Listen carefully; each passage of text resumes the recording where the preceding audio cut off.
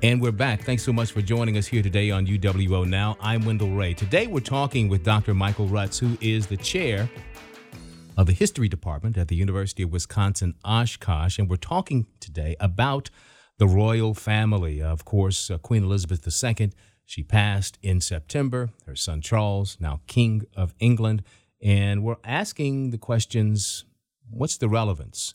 Not just outside of the United Kingdom, but within the United Kingdom. What does the royal family mean? And will Charles have basically the same type of reign that his mother had, not in terms of longevity, but in terms of presence and what, if any, kind of changes he might want to bring as King of England? Let's talk about England's history. There's a lot of money going on with the royal family. How do Britons account for a family having such immense wealth when they are typically, just as you mentioned, basically symbolic? It's perplexing to some. It's perplexing in a way to us as Americans, for sure, and other folks around the globe who don't sort of come up within a monarchical system. There's a real difference. I mean, I think, and this is something I often try to kind of convey to my students as I'm teaching about some of these periods, we obviously have inequalities and hierarchies in the United States, but they tend not, in most cases, to be kind of built or justified around a sense of like natural inequality, right? Mm-hmm. There's exceptions. Obviously, our racial divide, for example, that was built on assumptions of natural inequalities. Mm-hmm. And we strive to overcome that. And of course, with the legacy of the empire and everything, Britain wrestles with those same issues. But I think that sort of broader sense in which we think about aristocracy and monarchy, right? That a kind of traditional attitude that suggests by virtue of birth and nature, certain people are here while other people are here. And that's kind of what I mean. Yeah. Do you think that Charles will, or as even future monarchs, will try to acknowledge that kind of discrepancy, not just kind of not discuss it, not acknowledge it, but there are a lot of people who see the monarchy as very hypocritical. You build your wealth over centuries by pillaging other nations and taking their resources and then proclaiming yourself sovereign over them. Yep. And everybody says that's okay. Yeah. Yeah. I mean, I think that's, and I think we're already seeing it. I mean, if you just scroll through, I'm scrolling through the New York Times, the Washington Post, and what have you on my phone. And, there are many articles talking about, so what's the possibility that those former colonies that still recognize the crown as symbolic head of state, will they break away? Will they, declare themselves republics? Will they sort of sever that tie now? As there are all of these sort of recognitions of all of the, I think, genuinely positive things that the Queen did in terms of performing her public duties and obligations and things of that sort. It's like, okay, but at the same time, yes, she symbolizes the crown, which exactly has this past of colonial exploitation and connections to the slave trade and to, all of those sorts of things.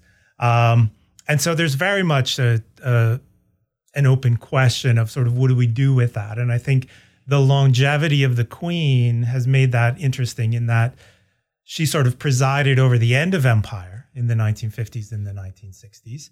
I think largely did so in a way that acknowledged the realities of that shift and transition. It didn't put up a fight in any real sort of way to change that, and sort of said some of the right things at the time about the idea of independence, but never really then took the next step to a kind of reckoning to sort of say, and we're sorry for all of that happened, or we need to entertain ways to make an accounting for and a kind of reckoning for those sorts of things. And the other thing that you hear, I'm reading some articles that talk about younger people, particularly, who maybe have a little bit less emotional attachment to the monarchy, who I think for a lot of older Britons, the Queen still symbolizes a sort of age in the past when Britain was more important, more powerful, more prominent. And so there's a kind of nostalgia for that. And they connect that with the Queen, and that helped to, I think, lift her popularity. Younger Britons don't have quite that same connection. And so if you just look at opinion polls, the monarchy is sort of popular amongst the 65 and up crowd, certainly. But if you look at 18 to 34, it's more of a mixed bag. Maybe about a third saying that they strongly support the idea of the monarchy or something like that. They don't have those connections and ties. So they're asking those sort of more critical questions. And I think the longevity of the Queen, however, even young people are, well, she was kind of like our nice grandma who was, just sort of there and around, right? And it's going to be sad. So nice grandma doesn't really then get you sort of asking critically, but what about all the symbolism of that imperialism? What about all the consequences of that empire and what it did?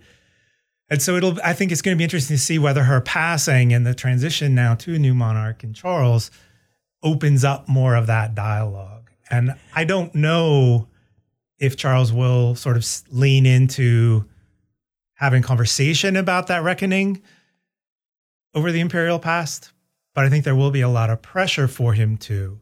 And we could potentially see some more formal acknowledgments that might try to apologize, for lack of a better word, for elements of that colonial past.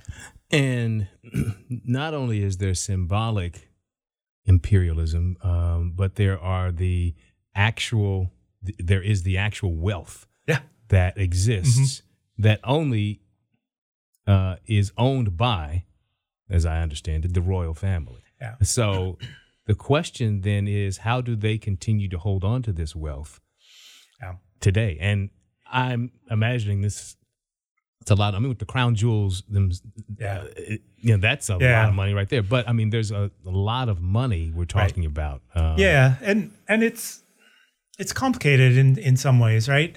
There are many layers to it, I guess is what I should say. Right? Yes. They're very symbolic things, exactly like the crown jewels, right? So you have these giant diamonds, whether it's the Kohinoor, which came from India, and is in one of the crowns, or whether it's the diamonds from South Africa that are part of the scepter and the crown and so forth. And so there you're already hearing the conversations about, this is sort of symbolic appropriation of the wealth and resources of these former colonies, and they should be given back.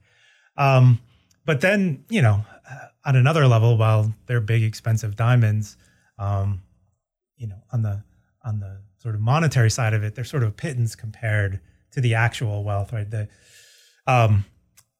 Prince William, now Prince of Wales, next in line to the throne to his father, inherits the Duchy of Cornwall, which had been his father's primary possession. And the wealth of those properties is estimated at about £1 billion.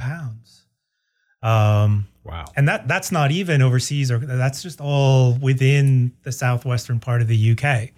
Farms and properties where they rent and, various other kinds of income and so forth.